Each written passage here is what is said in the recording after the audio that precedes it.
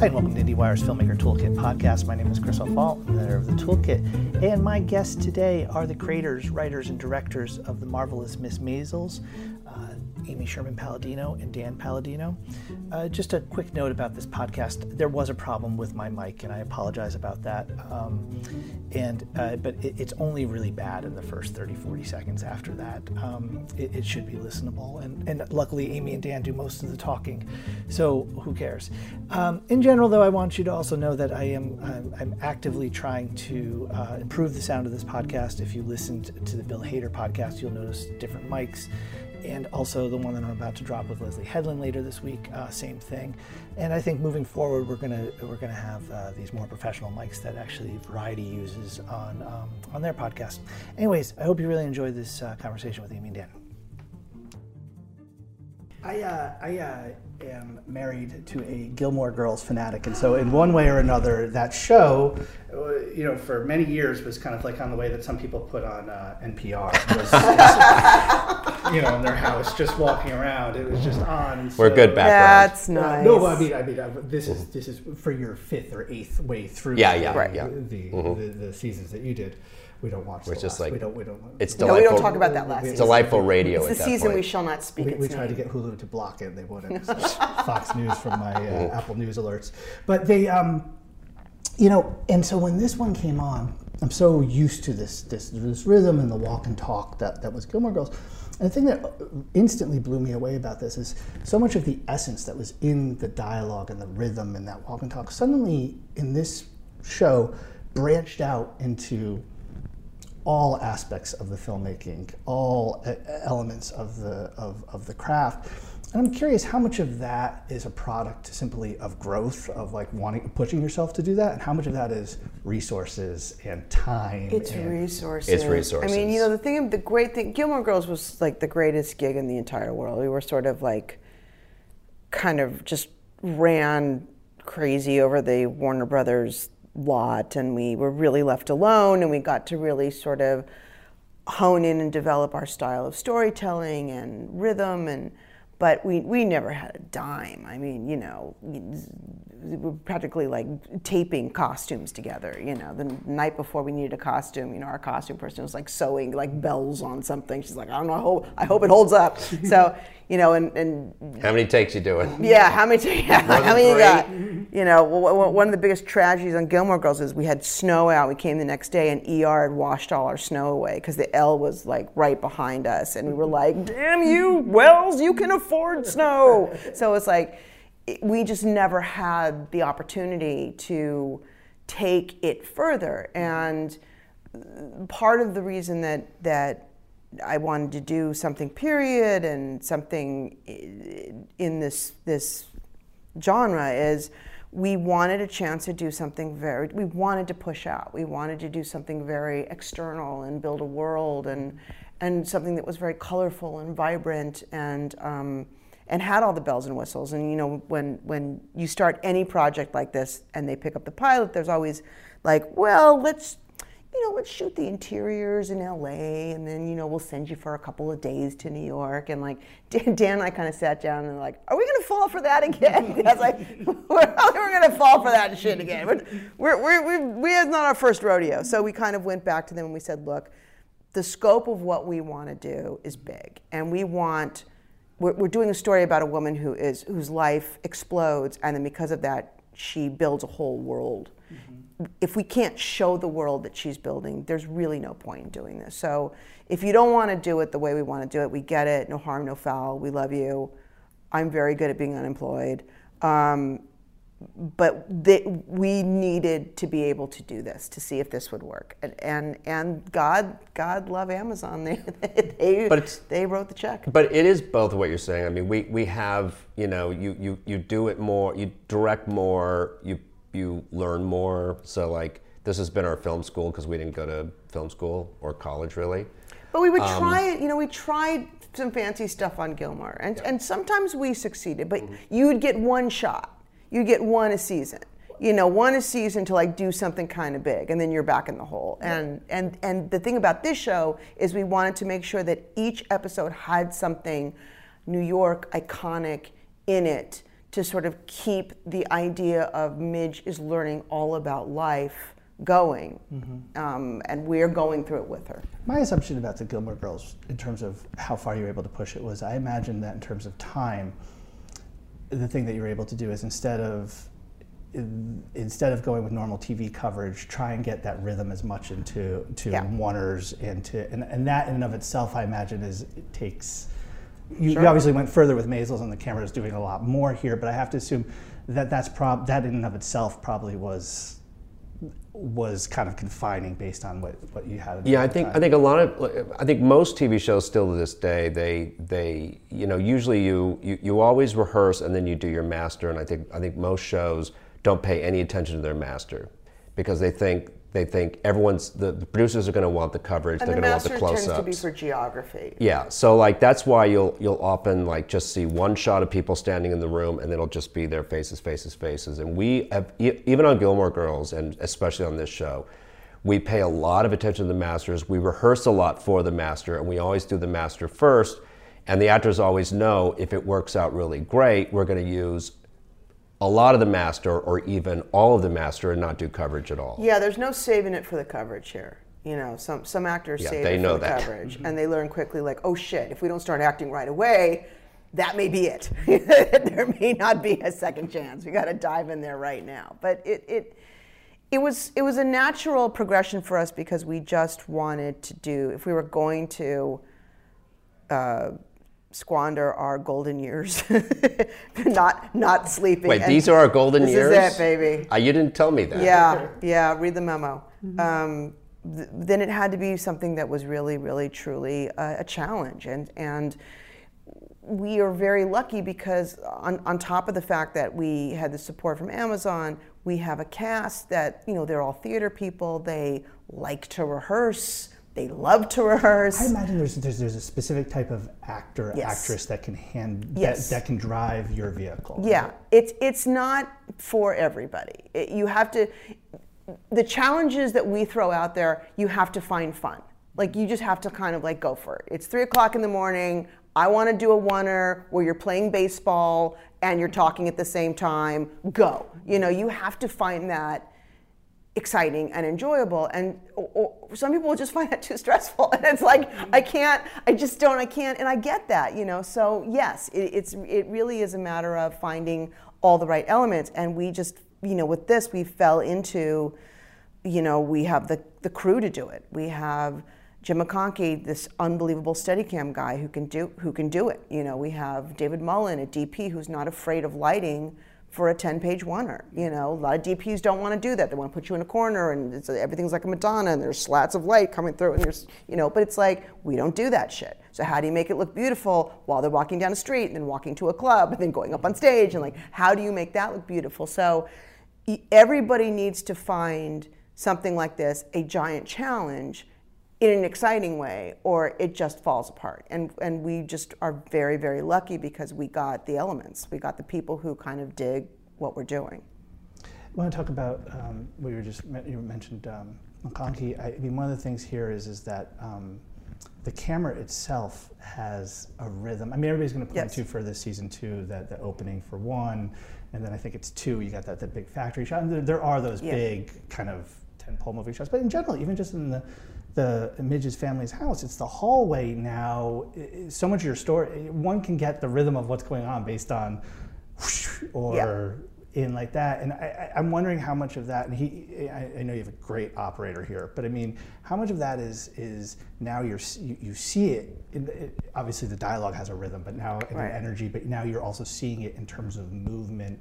And then that kind of collaboration to, you got to have a dancer, you got to have someone that's going to do it. Well, Conkey's great because Steadicam is music. It seems like a macho kind of like, I've got a big machine strapped on me kind of thing, but what it really is it's music. It is an instrument, and a great Steadicam operator has music in them, and they feel the music. And McConkey has all sorts of weird sounds that he makes, the breathing out, the things, and it only works with the sound. And it's like, but it is feeling that. And also he doesn't mind being manhandled.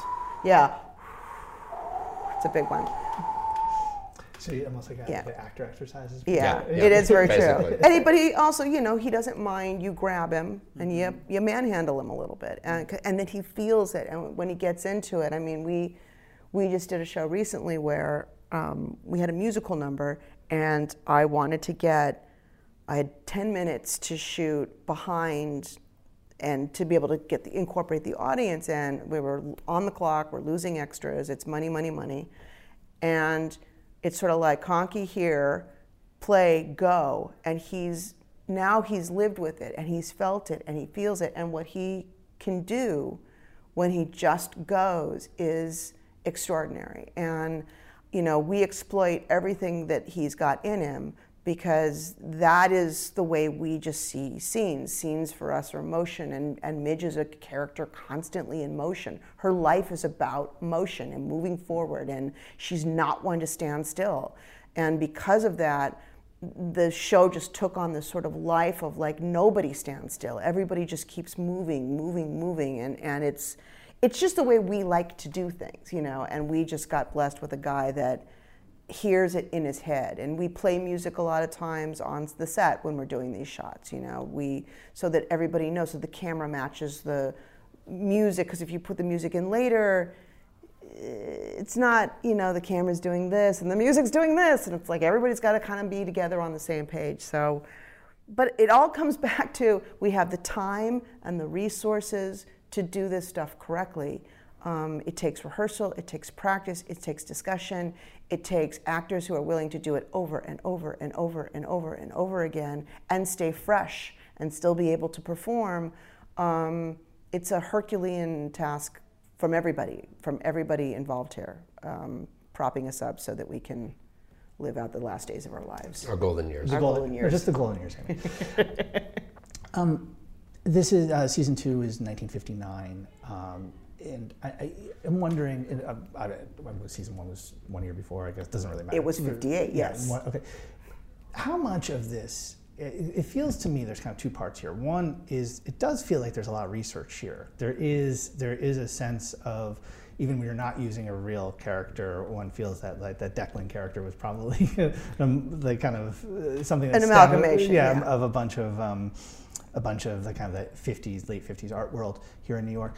How much of it, but then there's this sense of also interpreted through this kind of colorful prism. Mm-hmm. So I'm just wondering, which part, is the research kind of come in the writing and kind of like as you're kind of forming story, or is that? Well, from the very beginning, it always felt like this show was the prism of the color is a little bit how Midge Maisel herself sees the world. We also, from the very beginning, told everybody we don't want this show to be it's a time capsule or some nostalgic look back at this time, because we wanted it to feel very modern to the people who are watching it. And of course, people who are living in 1959 don't think they're in the past. That's the modern world to them. So we wanted the audience to feel the modernity of 1959, 60, and on with the characters.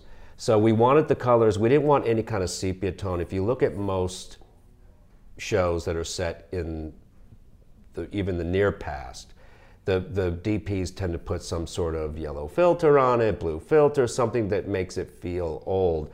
But that's only making it feel old for the people watching it. Back then, things weren't blue or sepia tone. The Civil War was in full color. It wasn't what Matthew Brady had to do to get that film done. So we got rid of all of that, and we told our DP David Mullen that we wanted these colors to really be bright and bounce, because it does reflect, everything is reflecting off of Midge Maisel. And that really is kind of her worldview. The look of the show. And also New York at that time, it was that rebuilding after the war. There was an energy in the 50s of we're modern, we're this. There was neon everywhere. There was signage everywhere. It had a pulse to it that I don't know that.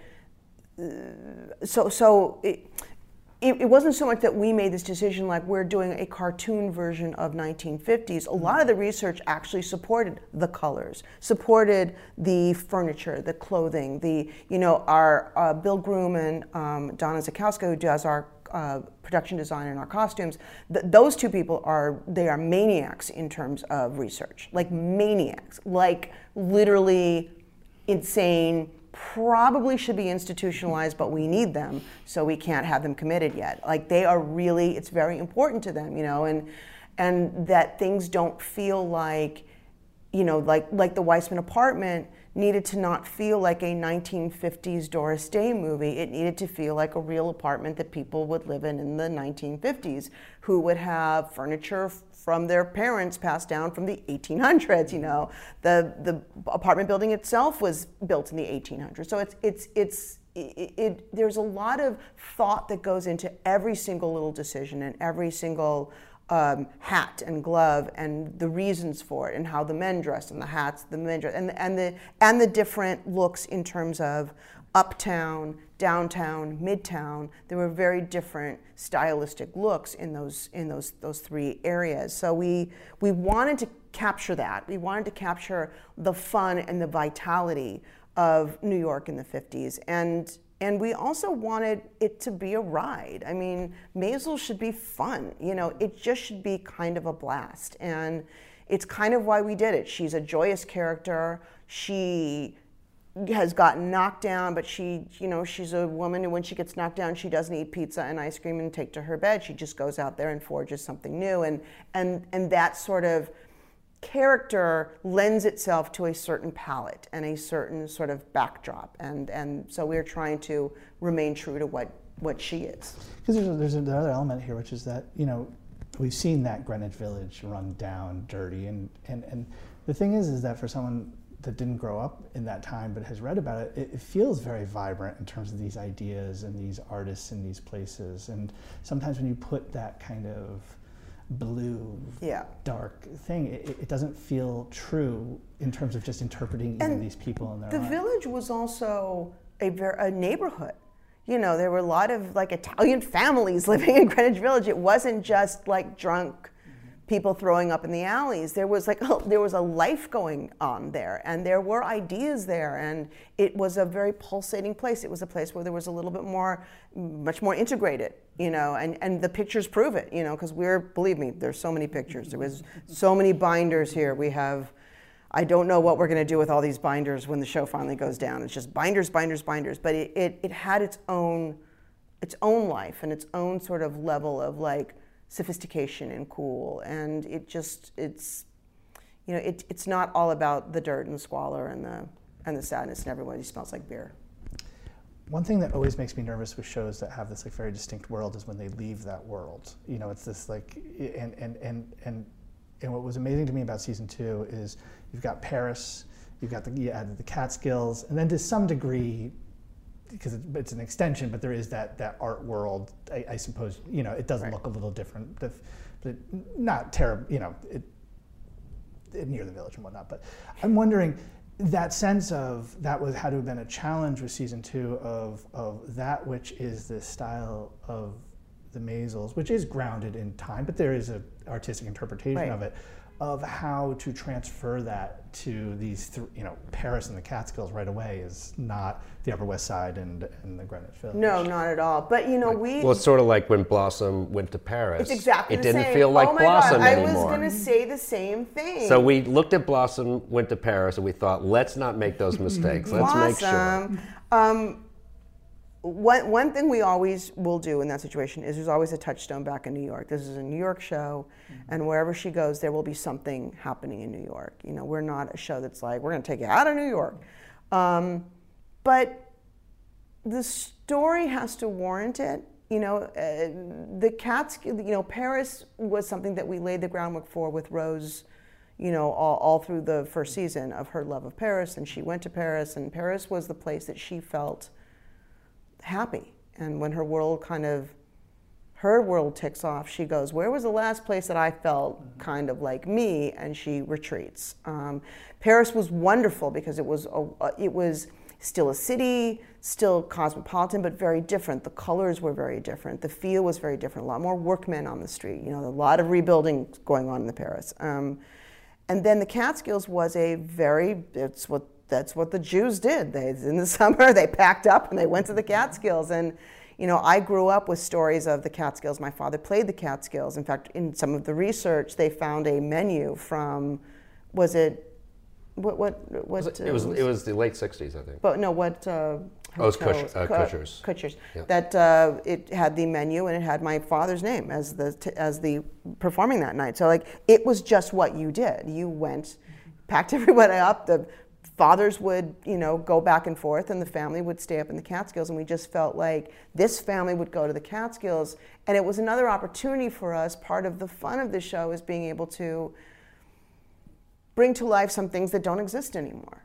and the Catskills doesn't exist anymore. And yet it was such a major thing to so many families growing up, and it would just felt like, well, you can't do summer and not do the Catskills. My God, the bathing suits alone, it's going to be worth it. So I'm very excited. You just described what Rose, because really what you were describing with Paris is that idea of what it meant to Rose. And one sense is in season 3, we're going to see something from the past of Dad's world. We have a lot. Season 3 is a little cuckoo bananas, I will say. We've got some madness happening.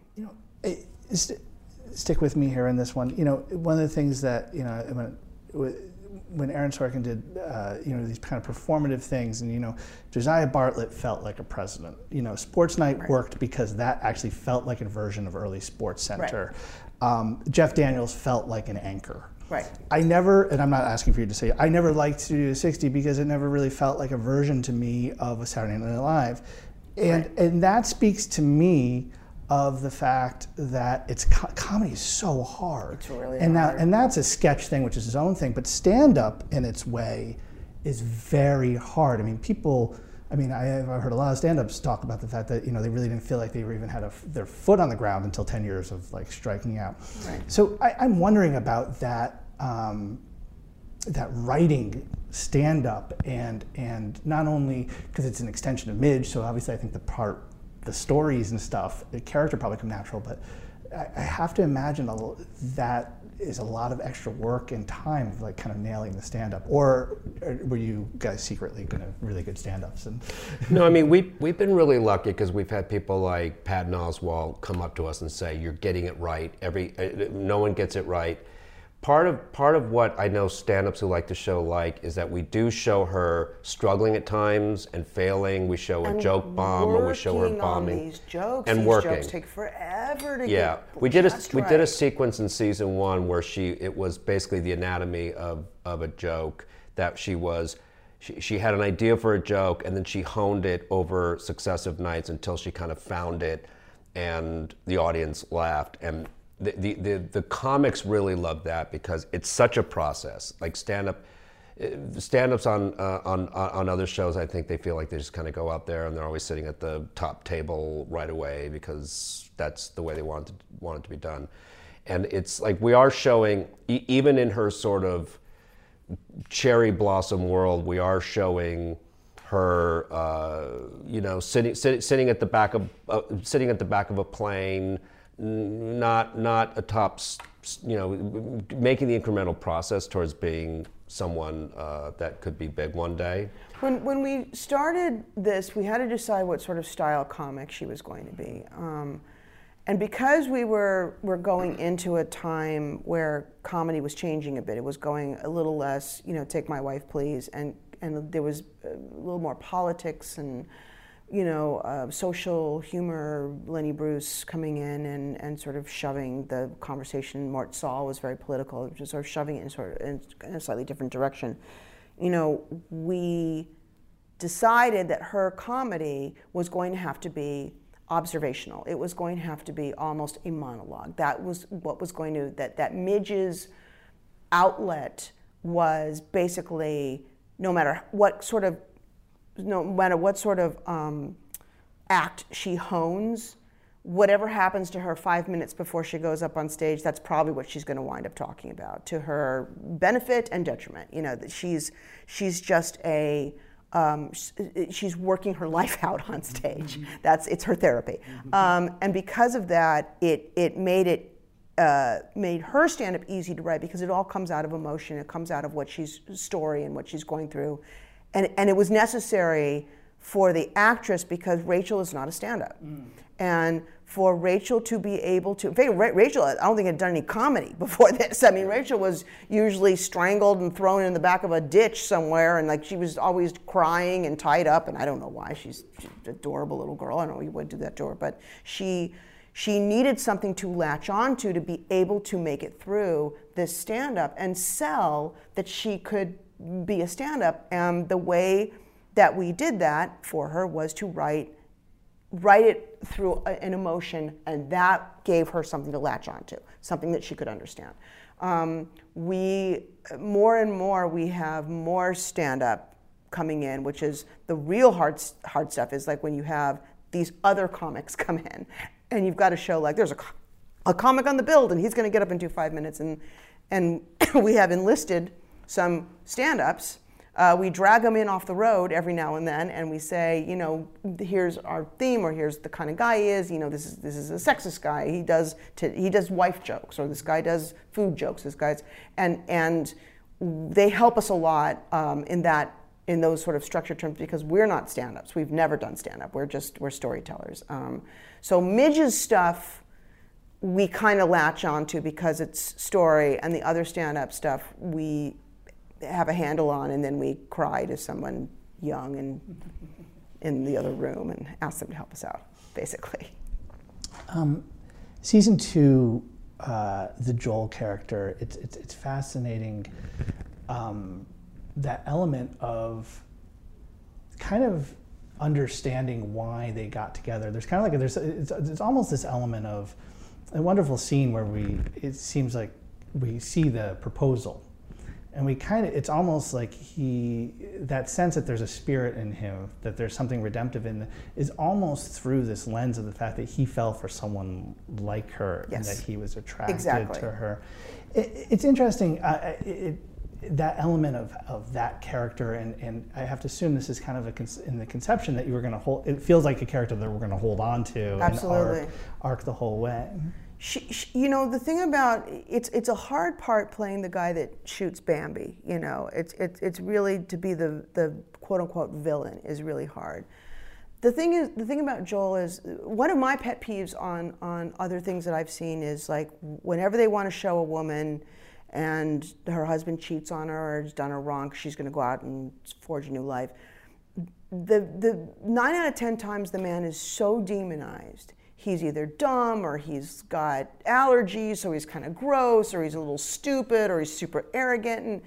And it always brings me back to like, why the fuck was she with this person in the first place? It actually affects the way I look at her, the heroine. It's like, you chose this dull guy who's sneezing all the time, or walks around in his weird Speedos and talks about screw. I mean, they always do something. Don't talk about us, I'm sorry. So what was important to me is that Joel was somebody completely viable and real for her to fall in love with, and for somebody who she frankly probably will all be in love with the rest of her life. She didn't choose to leave him, he left her, and then she found this other thing that she couldn't give up. So he needed to be somebody who was worthy of her love. If we're saying I want you to really be behind Midge, and I want you to invest in Midge, and I want you to think she's the greatest thing in the world, you can't think she's a schmuck for picking some doofus off the street. You've got to understand what it was in him that she saw. And what I've always loved about Joel is exactly what you said. In 1950 whatever, when they met, he went for the strongest girl in the room, the girl who stood up and garnered attention, and that didn't diminish him in his eyes. That made him excited and proud, and that says something about who he was at the beginning of their relationship. And yeah, he made a mistake in the pilot, and we always saw it as he hurt himself even more than he hurt Midge. He knew it instantly, and he's going to be paying the penalty for the rest of his life. So yeah, in a way, he's redeeming himself by becoming becoming the man that she always wanted him to be. And, a little too late. And he made that mistake, and it's just a mistake that he's going to be paying for the rest of his life. And he's aware of his weakness too. That element of like, he knows that he can't be with her. Yeah. As a comic, but that she shouldn't give that up. Yeah. It's interesting. You know, that scene, the flashback to the proposal. It made me think of how much, so much of what you're doing in this show kind of brings it right up to the line of a musical. Mm-hmm. In one scene, I think we cross the line sometimes. Yeah, but in one, we're talking about all this. I mean, do you have a musical in you? Do you have one of these MGM musicals in you? Is that something that we might see? Is that something that you think in those? Because one almost sees the influence of these things on some of the emotional scenes, on some of the dance and the music, and the lighting. You know, like one of the things during that flashback sequence, I said to David Mullen, I said, I know they're going out on the street, and I know it's 8th Avenue. But this is a Technicolor Singing in the Rain moment. This is because it is what she remembers. She is remembering this wonderful romantic night, and she's going to remember in Technicolor. So there were pink lights and beautiful lights out there that if you go out on 8th Avenue at night, it actually doesn't look like that. It's not quite that pretty. But music, I was a dancer. Dan was a musician in our youth.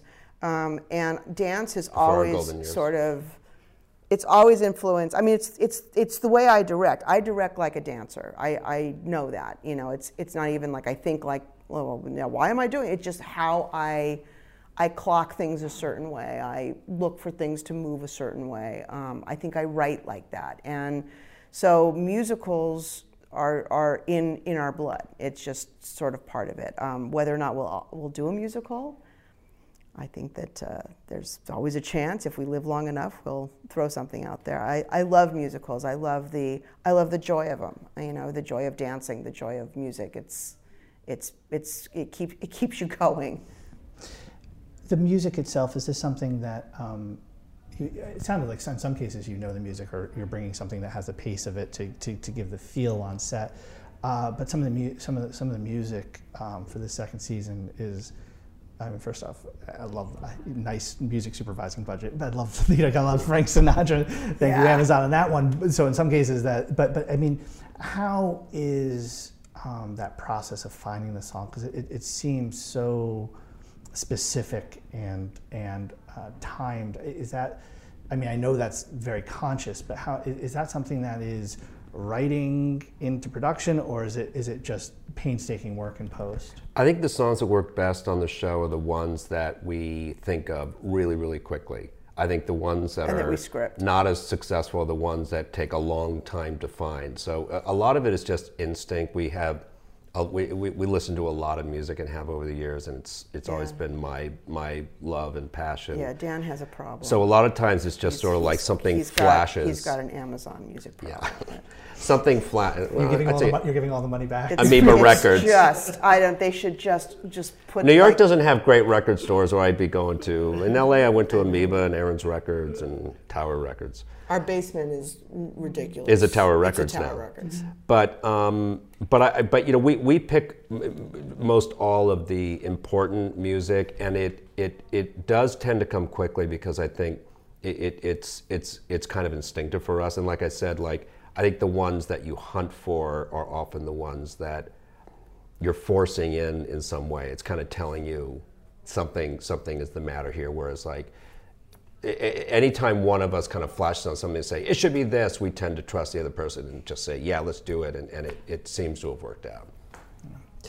Before I let you go, both of you signed the WGA in support of the voting for the Code of Conduct. We did. We weren't quite as excited about it as David Simon was, but I've never heard anybody so excited about it. We didn't disrobe or show any part of our anatomy to anybody. He was really excited. But it's been a tumultuous week. I'm sure you guys. I know you guys are in production, so I'm sure you're not following things moment to moment. But I mean, in terms of this being in the position that you're in, when we're talking about these packaging fees and we're talking about this issue, I'm wondering if you could explain why this is an important issue to you, specifically as, I mean, I know part of this is a larger writer's issue, but kind of from your vantage point in your career, you know, why this is important.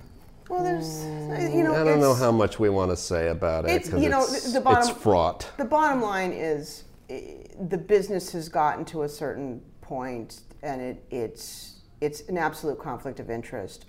It's just been years and years and years in the making, and that's I think it just hit a boiling point. It's interesting because everybody writes these things, and when they post their letters, they're all like, "I love my agent." It's like, all of you love your agents, but y'all signed the letter. It's the Writers Guild needs to stick together. I'm basically Emma Goldman, so I'm a very big union person, so I'm very, very much behind our leadership, and I like my agent, but I will make a sign. I'm gonna leave it with this. There's this wonderful episode 7 I watched again this morning. It's this beautiful thing where she goes to the art exhibit and she goes into the back room and she buys the afterthought room. The afterthought room. and when the Declan character asks her, it's so much more. Oh no, that's the wrong quote. Where did I? Maybe I didn't cut and paste it. I walked into that sad little room in back, the one nobody seemed to care about. Everywhere I looked, it was color and life. Something the front room was a little short of. And then suddenly she caught my eye, and I thought, I know her. She has a secret. She knows a joke that I don't. I thought maybe I'd take her home. Maybe she'd tell me the joke, and that made me smile. That element of that back room and that color and the front room and the less serious, the more let's take ourselves serious.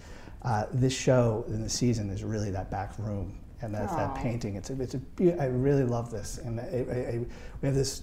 We do all these serious shows, and you can do period like this, and you can say something like this, and it doesn't have to be that.